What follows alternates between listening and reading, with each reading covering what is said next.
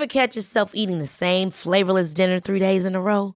Dreaming of something better? Well, HelloFresh is your guilt-free dream come true, baby. It's me, Keke Palmer.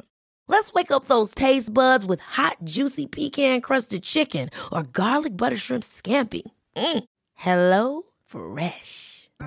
Stop dreaming of all the delicious possibilities and dig in at HelloFresh.com. Let's get this dinner party started.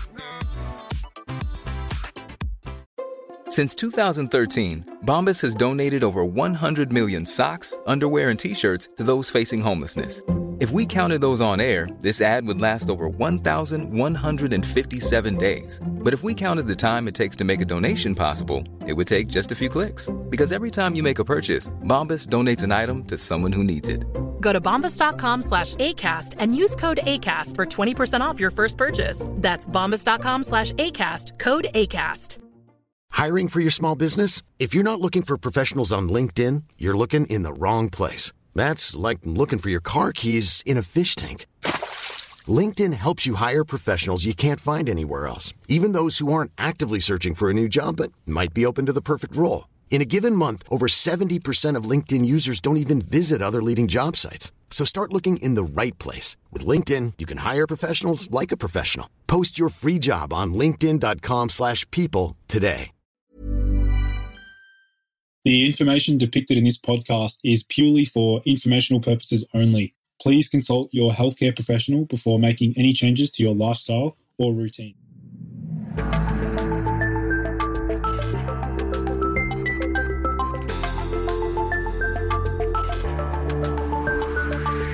Hey everyone, and welcome to the Boost Your Biology podcast. My name is Lucas, and I'm the founder of Ergogenic Health. Together in this podcast series, we will go underground to explore cutting-edge health and human performance insights that you simply cannot search on Google to help you upgrade your existence. So, without any further ado, let's jump into today's episode. What's up, fam? Lucas here. I want to take a moment to announce a couple of things to all my new listeners on the podcast. Firstly, if you're looking to upgrade your brain function, whether that be through reducing brain fog, enhancing verbal fluency, improving confidence, motivation, drive, or even orgasm intensity, then check out my nootropics course, which can be found on my website at www.ergogenic.health. And you'll see at the top, it will say courses, where you can use the discount code BYB15 to save 15% off. In addition, I also have a sleep optimization masterclass and a testosterone optimization course that can also be accessed on my website.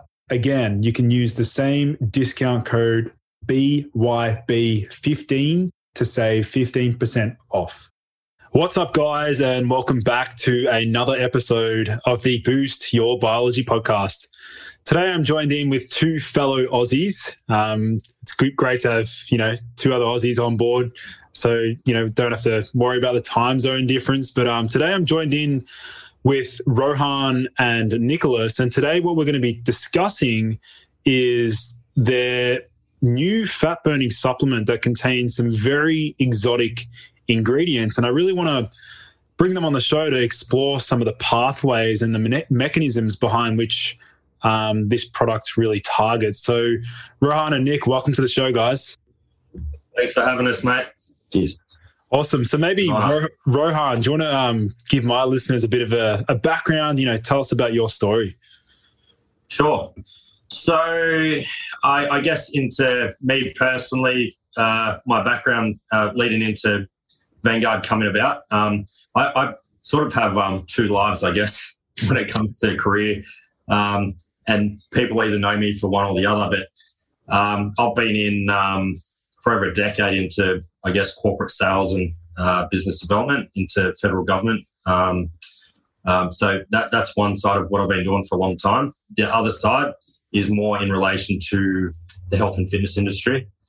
So I've been competing in IFBB for about 12, 13 years. and just gone through the reins of personal training. I've owned a sports supplement store. Pretty successful bodybuilder. I've got a couple of titles there, and also just in coaching, and so coach a number of amateur athletes, male and female, and a couple pros as well. That's through my wife's coaching business.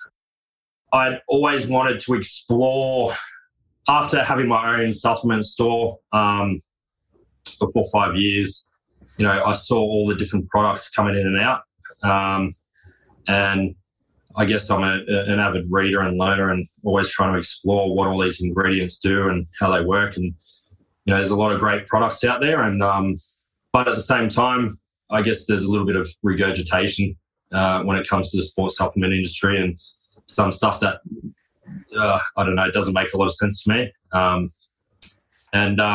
So I just, it got to one point a couple of years ago, I was at a friend's of mine, supplement store, and I saw a new product that hit the shelves, and was just reading the panel, and just from my own basic knowledge, it didn't make a whole lot of sense what was in this product, and apparently they're doing pretty well. And I just thought, I think it's time that I give this a crack. I've always been interested in the business perspective and running businesses and all that side of things, and obviously really interested in sports supplements and that side of the industry. So I approached Nick.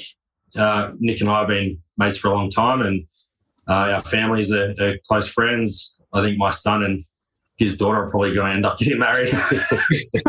They're both 3 years old. Yeah. And so Nick and I started chatting, and that's where it all sort of came about with Vanguard Science. That started off about 2 years ago.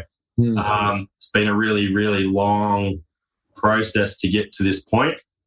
Obviously, just starting a business, working on formulas, iterating it and developing it, and just all the little issues that come into that.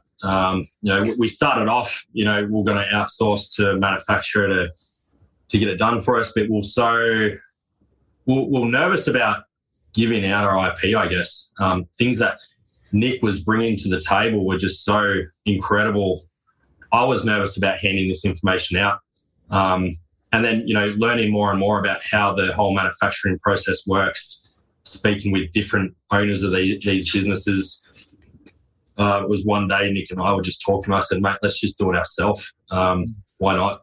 So we ended up creating our own facility here in Canberra, which we're here right now. Nothing fancy, but it's exactly what we need for, starting off. We've got a processing facility in the back here. We've got a warehouse and an office. And it's been a long process, but I can't imagine we'll be where we are now if we didn't have this, because Nick and I both have keys to the place. Nick gets an idea in his head, comes in here and starts working on it. We're both in and out of here, just experimenting, which I can't imagine we would have had that if we're working through somebody else's facility. So, so that was about 2 years ago. This all started, and about 8 weeks ago, we finally launched our first product, Lipoflux, which is pretty much what we've been working on the whole time. We're sort of working on a few other things at the same time, but which we're going to get back onto. We already sort of have, but we decided just to drop every other project at that point and focus purely on Lipoflux to get that out to the market. And finally did it. And it's been going really well. So 8 weeks running now, and we've got about 20 wholesalers and getting incredible feedback from user experience. And really happy. It's gone quicker and crazier than we expected. Yeah, awesome. Yeah, before we get stuck into the formula, I just want to say that the reason why I was interested in getting you guys on the show was because I've been seeing a lot of Nick's work on some, underground forums and things like that. And I noticed some of the ingredients that he was using in his formula. I think there was I think you guys caught my attention through an Instagram ad at one stage. And I'm like, oh, what's this? And I was like, I checked out the formula and, started looking into the ingredients. I was like, shit, I've never heard of 40% of these. So I was like, got to reach out to the lads. And that's why you guys are here today. So Nick, maybe do you want to give my listeners a bit of Yeah, mate. an understanding of who you are and your story, man. Yeah, sure. So I guess professionally, I'm a medicinal chemist, former practicing pharmacist, qualified naturopath. My academic career started as a result of me sort of giving up football as a result of injuries, and then I started did a bachelor in nutrition. It started in 2002. During that time, touched on a little bit of herbal medicine. Got interested in that, so concomitantly did a Bachelor of Health Science in Complementary Medicine, which at that time was required for registration with the naturopathic societies and nutritional societies. During that time, I touched on a little bit of pharmacology, which really piqued my interest for that. So I applied for a Masters of Pharmacy and completed that 2008, 2009.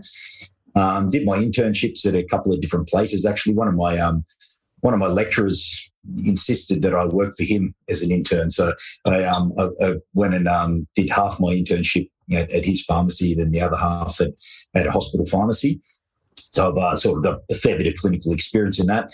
And then in that time, I landed a job as a pharmacist in charge and at a pretty busy community pharmacy that had a veterinary clinic next door. And the veterinary clinic, I become mates with the lead vet there, and he was a pretty enterprising dude, and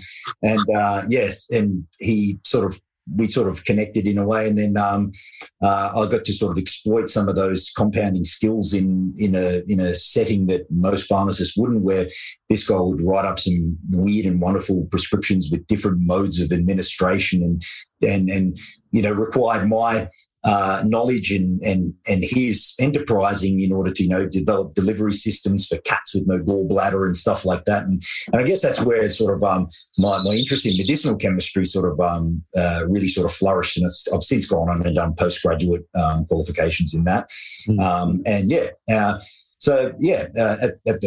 At the moment I work at the university, the local university here. So that's my academic background. On a personal level, I'm a one-time bodybuilder, competed in 2009.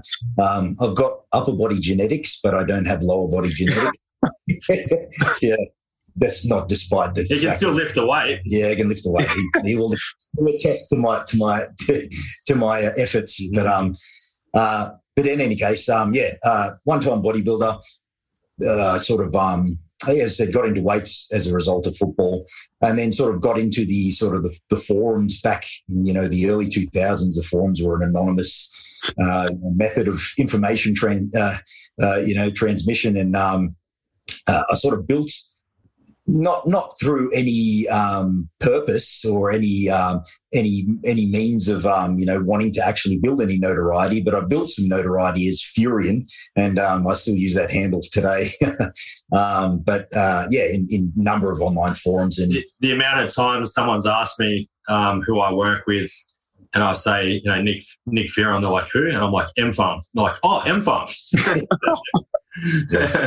Well, anyway, so that's it's through posting online, scouring research papers and answering questions, and the general forum discussions.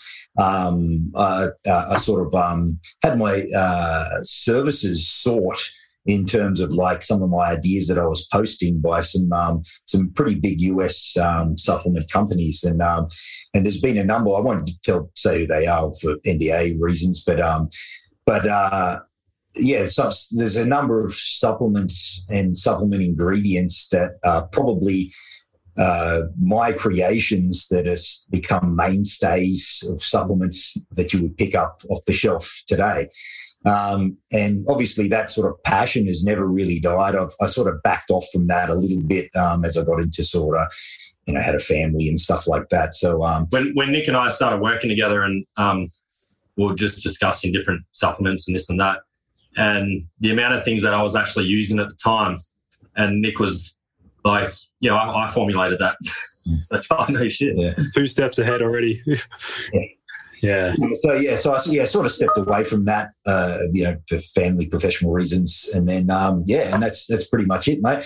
As I said, I'm not the type of person that's trying to build any notoriety. I prefer that people know me for the ingredients and things that I've brought to the supplement industry, and getting on board with Roland, this has given us a specific avenue to be right hands-on, end-to-end. So some of these wild and wonderful ingredients that I was compounding and trialing on myself and my friends, and posing these to $1 million companies that we're getting turned down. We can trial them out ourselves and bring them to productivity. So yeah. There's a lot of similarities there with that aspect of discovery, like just wanting to find the next big thing, or just hunting down novel compounds, novel ingredients. I'm very similar to you there, Nick. I love the aspect of discovery. It's like, what can we find today that no one's ever spoken about? Yeah, it's that fascination aspect, that curiosity. It's what we love. A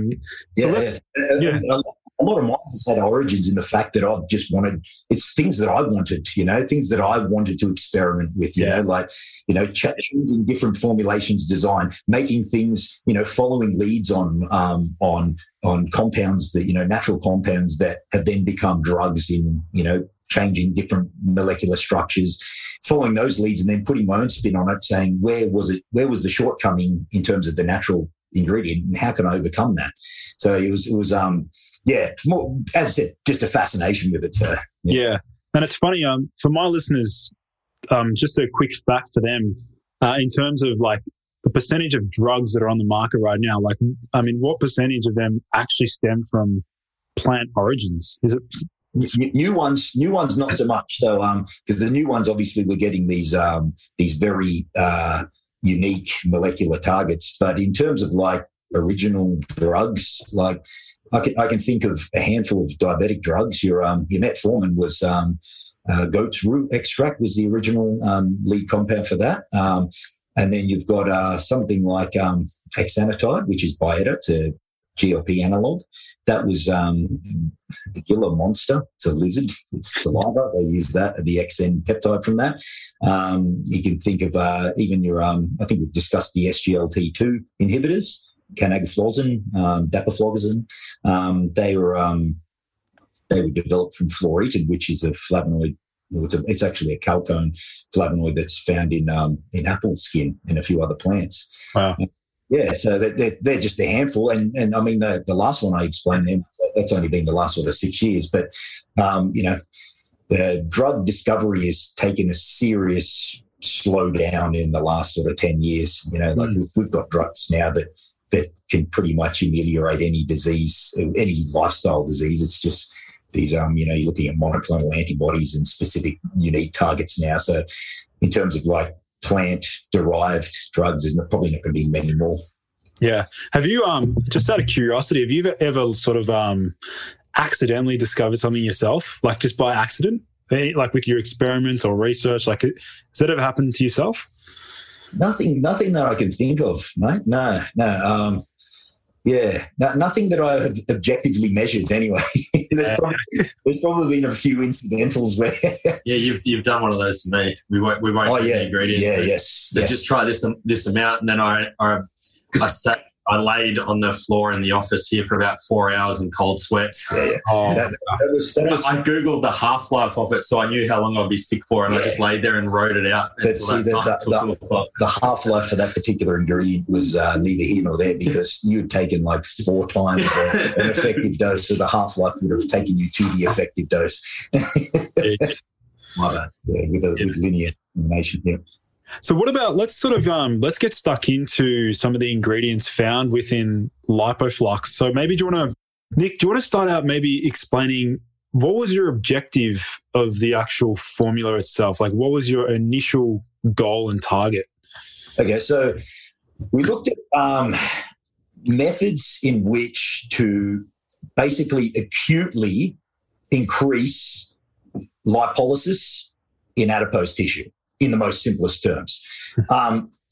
In terms of a molecular target, when you pore over the research, there really is, other than hormones, which you're never going to find a natural compound that elicits a response that's going to have a huge measurable acute effect.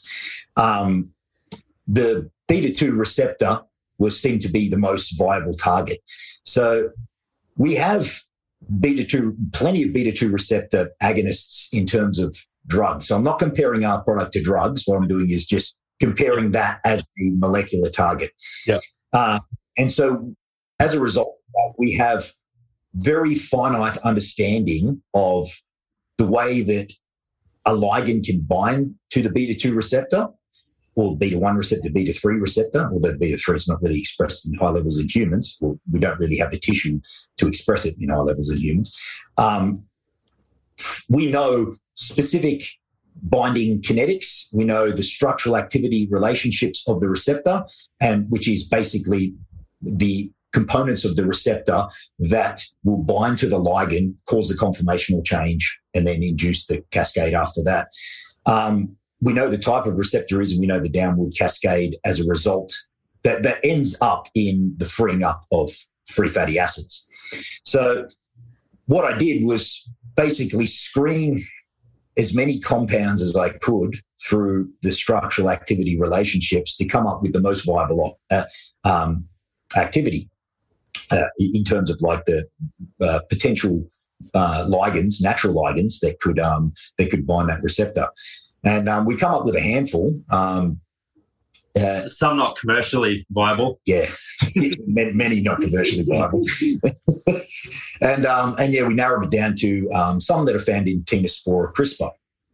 And basically, what was really interesting about those was these things normally would be overlooked because the normal catecholamine type structure, phenylethylamine type structure, which has the specific molecular features that allow it to bind into the beta-2 receptor, they're sort of hidden in there. They're there, but they're sort of hidden in there.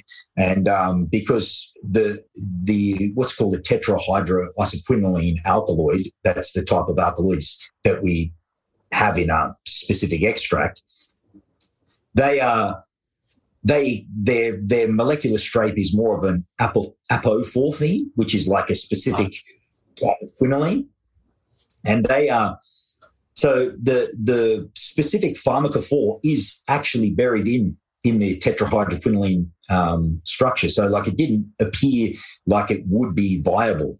And it has all the molecular features that are required. So that's basically what we built it around.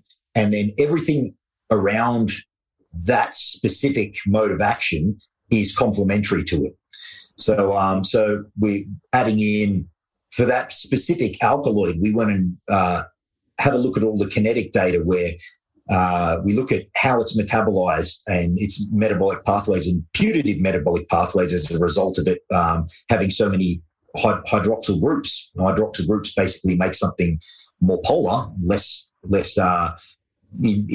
more susceptible to conjugation enzymes at first pass, depending on their location. And then we basically screened a whole heap of molecules that were capable of inhibiting the most likely conjugation enzymes that would degrade that. So the kinetic data itself on the alkaloid suggests that it's only active for sort of 15 to 20 minutes, but the specific additional compounds that we've added in there, and complex to the alkaloid itself, is should allow it to enjoy a longer half-life. And in terms of like the tangible, objective feedback that we've received, that seems to be the case. So this Tenospora, do you want to maybe give some context as to like maybe the traditional? Do you have any traditional usage? Yeah, so it seems to be a pretty popular. When I screened it, I come up with that. Then generally that's my method. I'll go back and see if it did have some sort of traditional use that might validate some of these potential pharmacological actions. Turns out it did. It had some anti-asthmatic activity, expectorant activity, things that you would expect from a beta-2 agonist. So it seems to have a history use in Southeast Asia. Depending on the part of the plant used, the stem itself seems to be used as expectorant, anti-asthmatic, antitussive actions. But depending on the plant, the section used, it was as a diaphoretic as well. Yeah, so it does sort of check out in terms of like having a traditional use for its for the potential indications. Yeah. So then the classic beta-2 agonist from Western medicine is considered what? Ventolin, is that right? Or Salbutamol, it depends. You got short-acting beta agonists, you got long-acting beta agonists, you've got ultra-long-acting beta agonists, and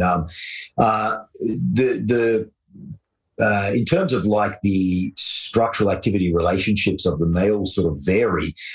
Something like clenbuterol, for instance, is a long-acting beta agonist, orally bioavailable. It's got a unique molecular structure that sees it more resistant to metabolic enzymes, highly lipophilic, so it'll have a very large volume of distribution with good bioavailability. So that's why you'll get, clenbuterol, it'll transverse the blood-brain barrier, no problems. It'll, accumulate in lipophilic tissue and in adipose tissue very well. And that's probably the reason why it's got such a successful off-label use. Then you've got things like salmeterol or vilantronol, indicatorol. So they'll have the specific molecule that binds into the receptor, and then they've got like a long tail that will sort of anchor it.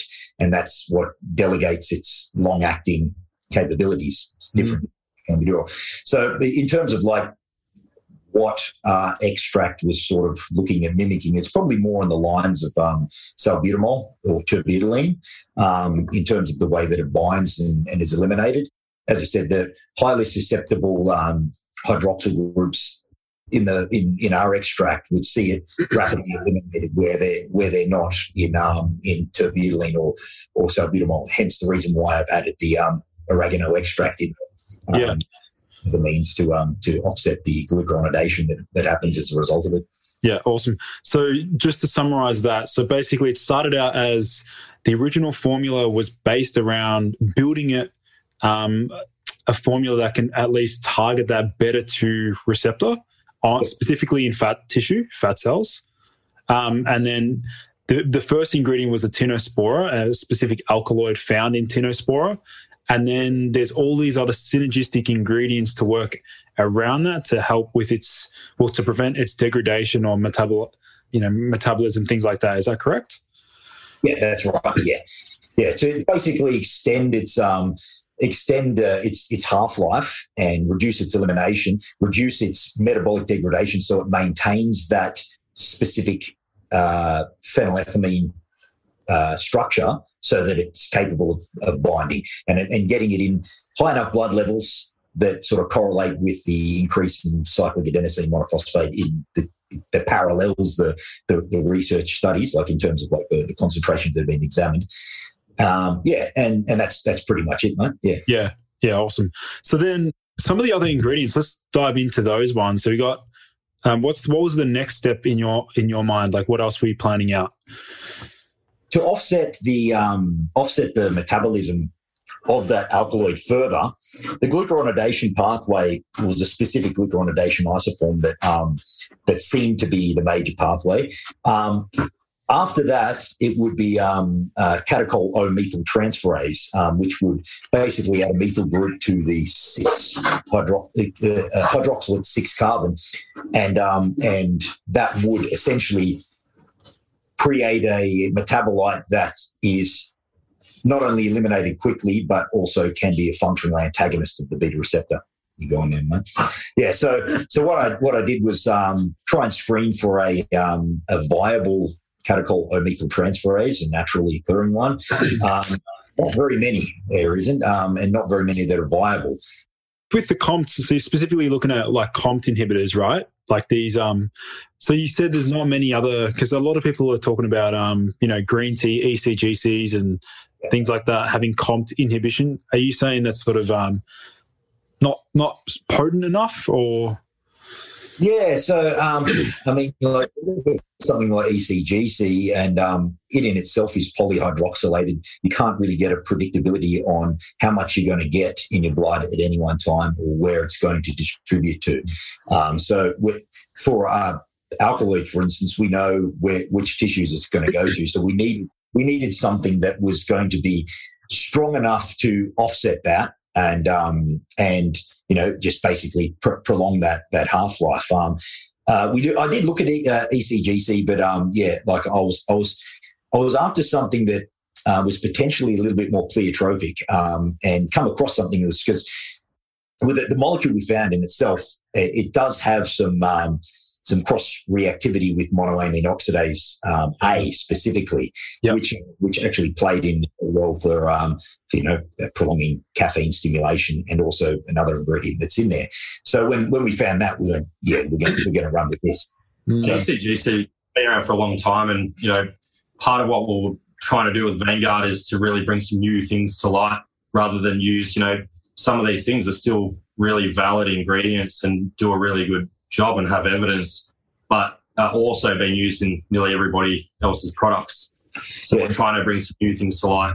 Yeah, you run something like ECGC, you run an academic search on that, and it seems to be like a panacea for everything. Yeah, so like having some sort of selectivity for a specific target, we wanted to run with something that was more selective. So yeah, okay. So let's sort of maybe let's explore another sort of pathway you're really focusing in on. So we've got the beta-2 agonism, COMT inhibition. What was sort of maybe like the next thing you're considering?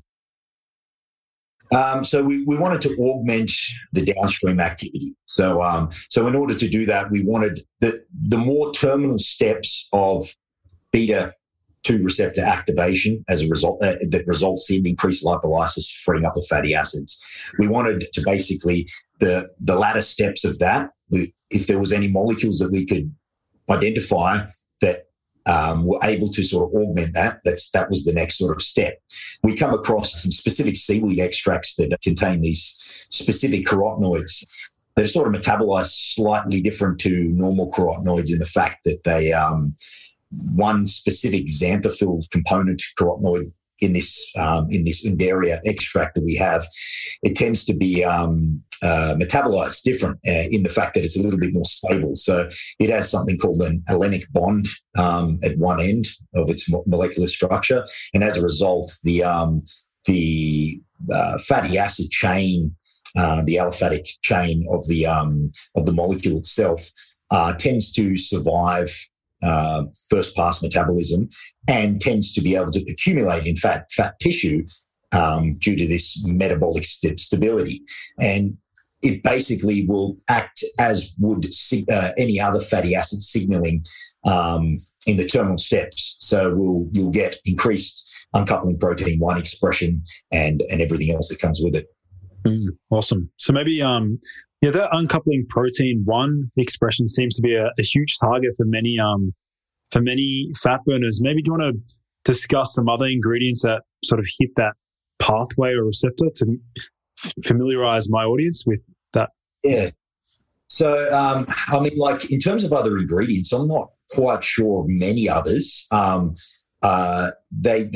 That being a measure of, lipolytic activity or thermogenesis, it's more of a terminal measure. So pretty much anything that can stimulate thermogenesis, even something like psilocin, we have a specific capsaicin analog in ours.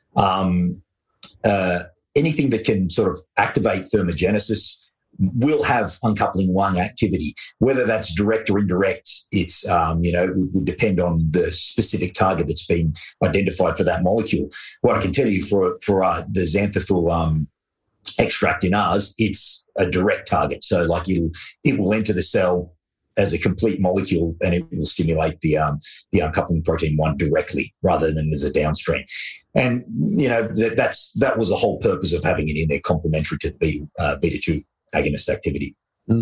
Sort of makes me wonder whether, like, by targeting all these pathways, whether it's going to still have like a secondary third benefit of like increasing insulin sensitivity, like body wide. Like, do you suspect that might be another potential benefit?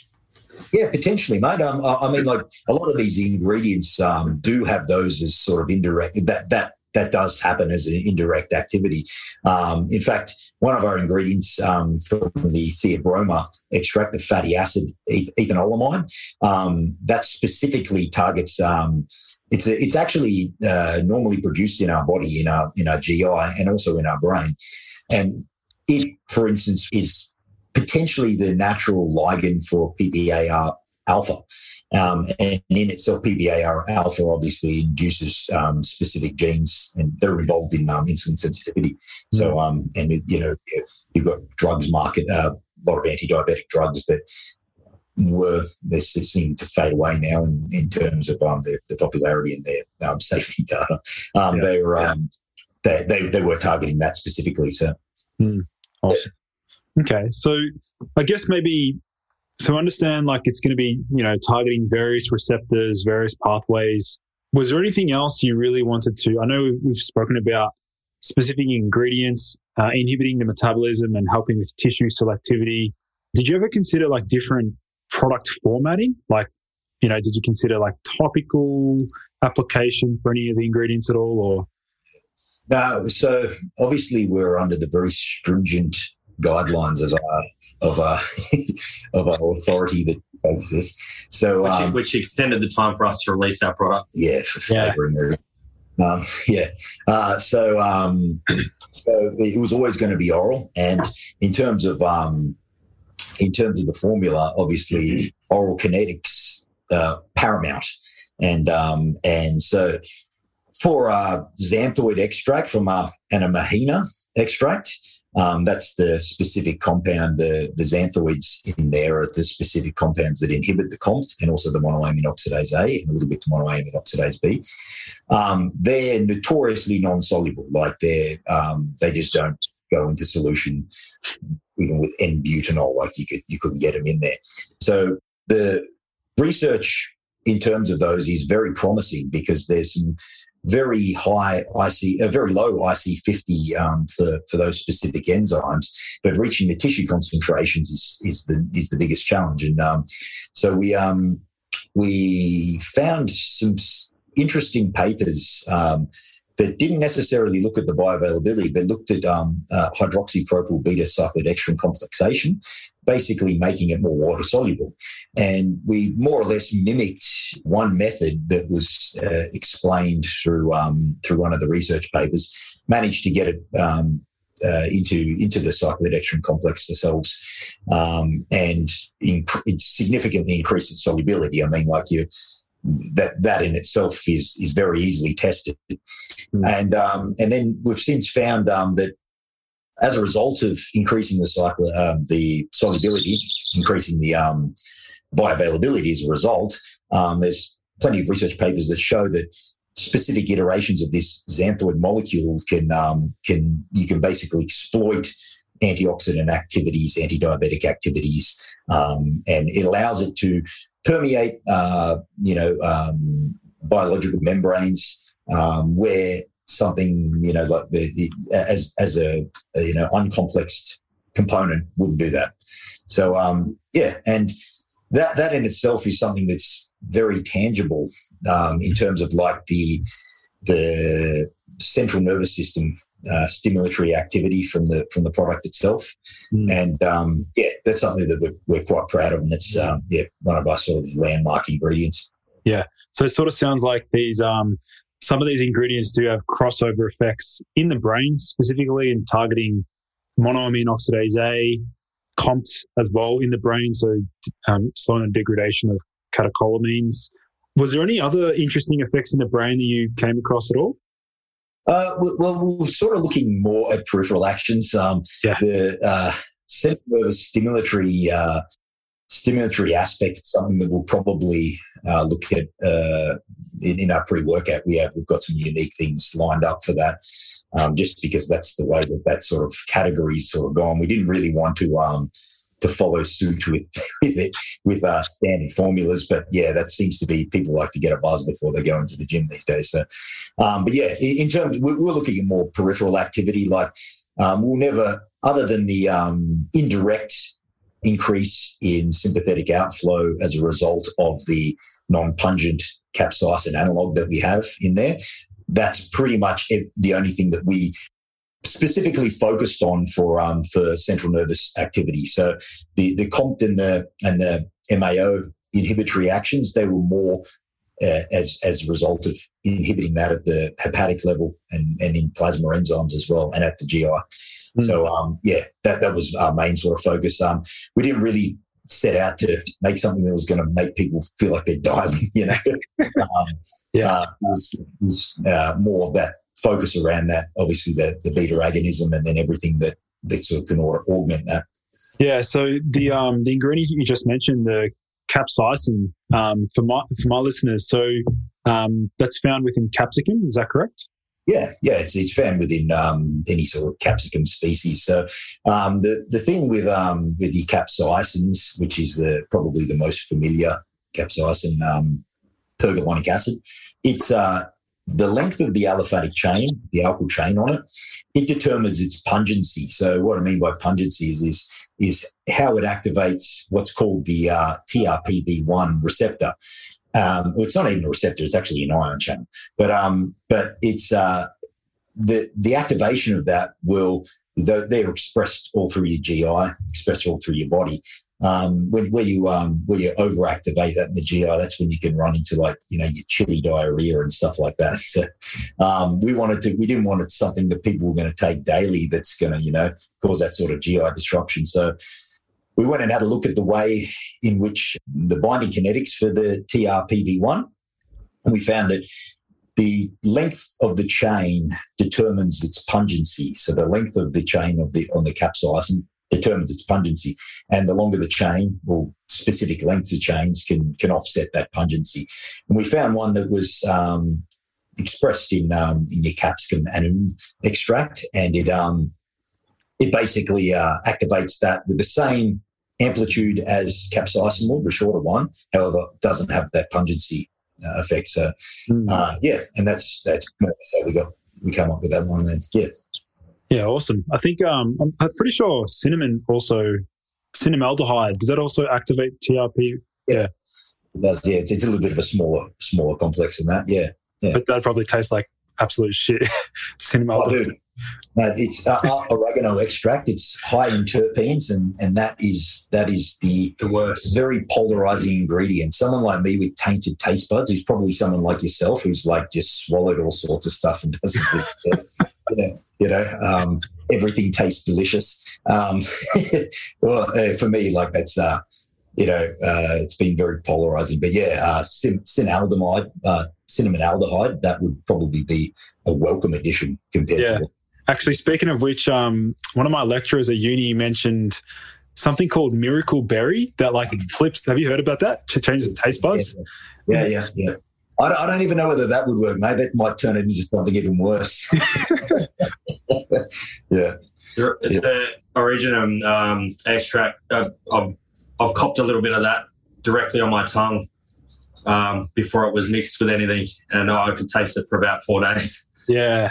It's another ingredient that's really bad is tonkat uricomanone. Yeah. So bitter. Anything that's got a quasinoid structure like that, when you see nitrogens in there, you think bitterness. And then when you see benzene rings, you think it's pretty revolting. So what's berberine? Is berberine? Berberine's terrible. Berberine's that's an alkaloid as well. Lots of nitrogen. Lots of benzene rings joined together. Yeah, that is nasty. Actually, we've got something in pre that will that is probably the worst tasting ingredient. Probably shouldn't be saying this that there is, but we've worked out a way that one will mask the flavour and two will allow it to have acute effects that are normally observed sort of after 15 to 20 days of dosing. So. Nick hasn't been short of creating challenges, that's for sure. Yeah, especially when delivering this stuff, it hasn't been an overnight exercise, that's for sure. I'm surprised how much flavour is a huge consideration in today's day and age. Yeah. 15, 20 years ago, and you buy yourself some Musashi Chief protein, you remember that stuff? Mm-hmm. You would just it would just float on the surface, and you'd be like, picking chunks off. Just suck it up. Just suck it up. Yeah. Yeah.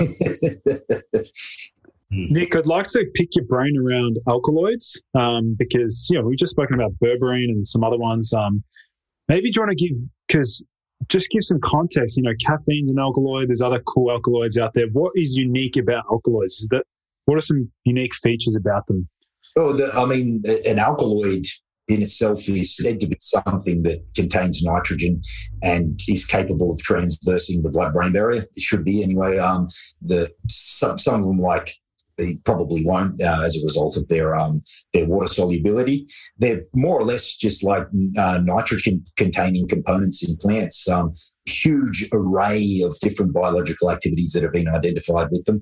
And like the alkaloid is like the very top sort of classification. Underneath that, you've got thousands upon thousands of different iterations of them. Yeah.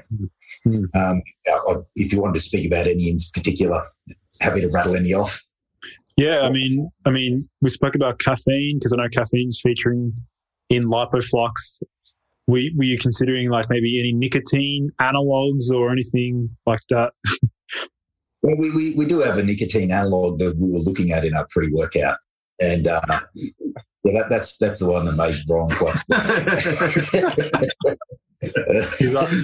stitch up. Yeah, he used me as the guinea pig. Yeah, that should be all right. Yeah. So, those in themselves, they're very, very unique, very simple. The alkaloids from the plant extract that Rowan ingests, very, very simple molecule in itself. Doesn't look like it would activate the nicotinic receptor.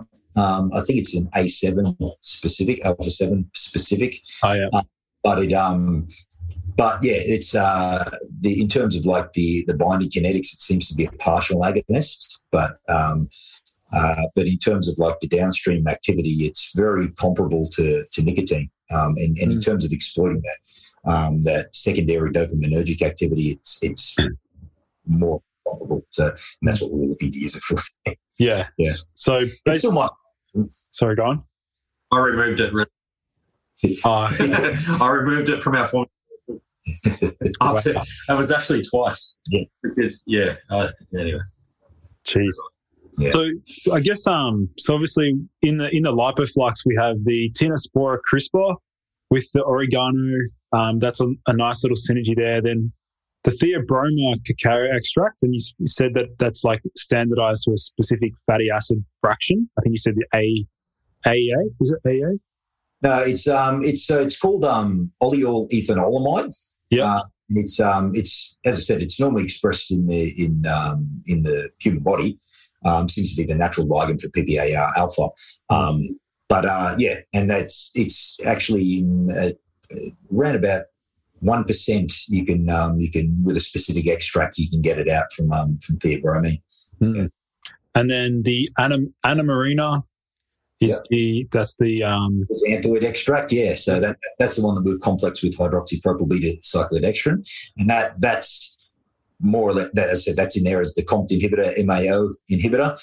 Specifically, it does have some sort of indirect actions to show that it can increase insulin sensitivity and a few other sort of metabolic markers. But it's we specifically added in there for that specific action because. When I ran it through the SAR software, I think I mentioned that earlier. The IC50 for MAO and for COM2 was perfectly within the range that we needed it to be. So yeah, awesome. And then capsicum as well. So and the wakame seaweed. Yeah, I mean, it's great to have fellow Aussies, being innovative with formulas and. There's obviously some of these ingredients, it wouldn't surprise me if they hit the masses, in a couple of years, or some big giant ingredient companies want to like capture the ingredient and patent it. Like, it wouldn't surprise me. Yeah. Yeah, we're looking at doing that ourselves with a few other things that Nick's been working on, making it available to other businesses. So, there'll be a few things that we'll be releasing over the next sort of 12 months. Which are pretty cool, which we'll make available. Yeah, awesome. So I guess maybe do you want to give my listeners was there any final information you wanted to share about Lipoflux or anything else you had in mind, Rohan or Nick? No, not really. Look, we're just been really welcoming of all of the great responses we've been getting.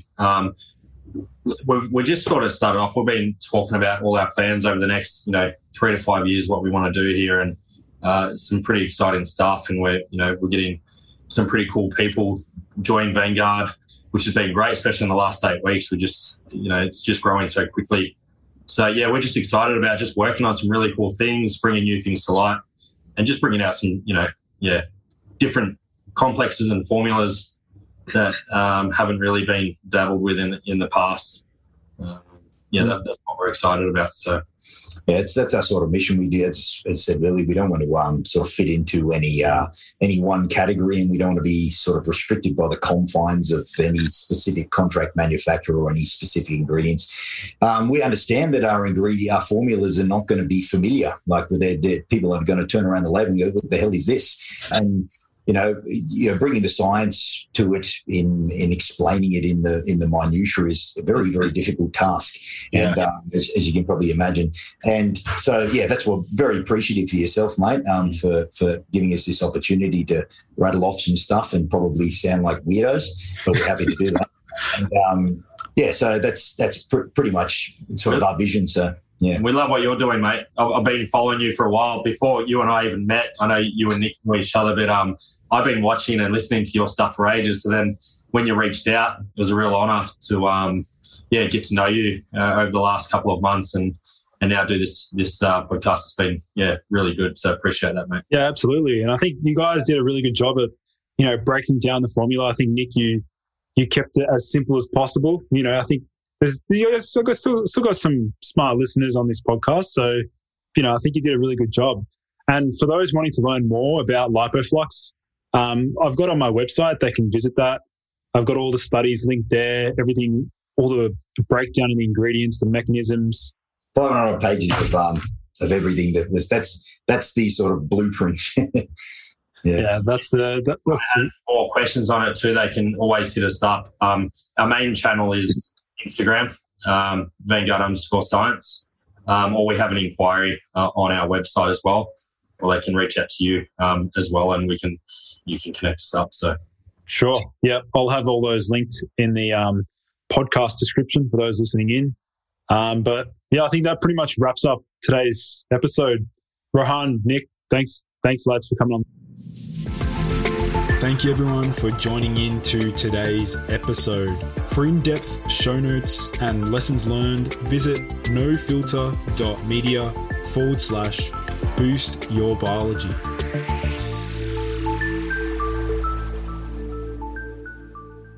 This has been a No Filter Media production. Say what you want. Ever catch yourself eating the same flavorless dinner 3 days in a row? Dreaming of something better? Well, HelloFresh is your guilt-free dream come true, baby. It's me, Keke Palmer. Let's wake up those taste buds with hot, juicy pecan-crusted chicken or garlic butter shrimp scampi. Hello Fresh. Stop dreaming of all the delicious possibilities and dig in at HelloFresh.com. Let's get this dinner party started. Even when we're on a budget, we still deserve nice things. Quince is a place to scoop up stunning high-end goods for 50 to 80% less than similar brands. They have buttery soft cashmere sweaters starting at $50, luxurious Italian leather bags, and so much more. Plus, Quince only works with factories that use safe, ethical, and responsible manufacturing. Get the high-end goods you'll love without the high price tag with Quince. Go to quince.com/style for free shipping and 365-day returns. Mom deserves the best, and there's no better place to shop for Mother's Day than Whole Foods Market. They're your destination for unbeatable savings, from premium gifts to show-stopping flowers and irresistible desserts. Start by saving 33% with Prime on all body care and candles. Then get a 15-stem bunch of tulips for just $9.99 each with Prime. Round out Mom's menu with festive rosé, irresistible berry chantilly cake, and more special treats. Come celebrate Mother's Day at Whole Foods Market.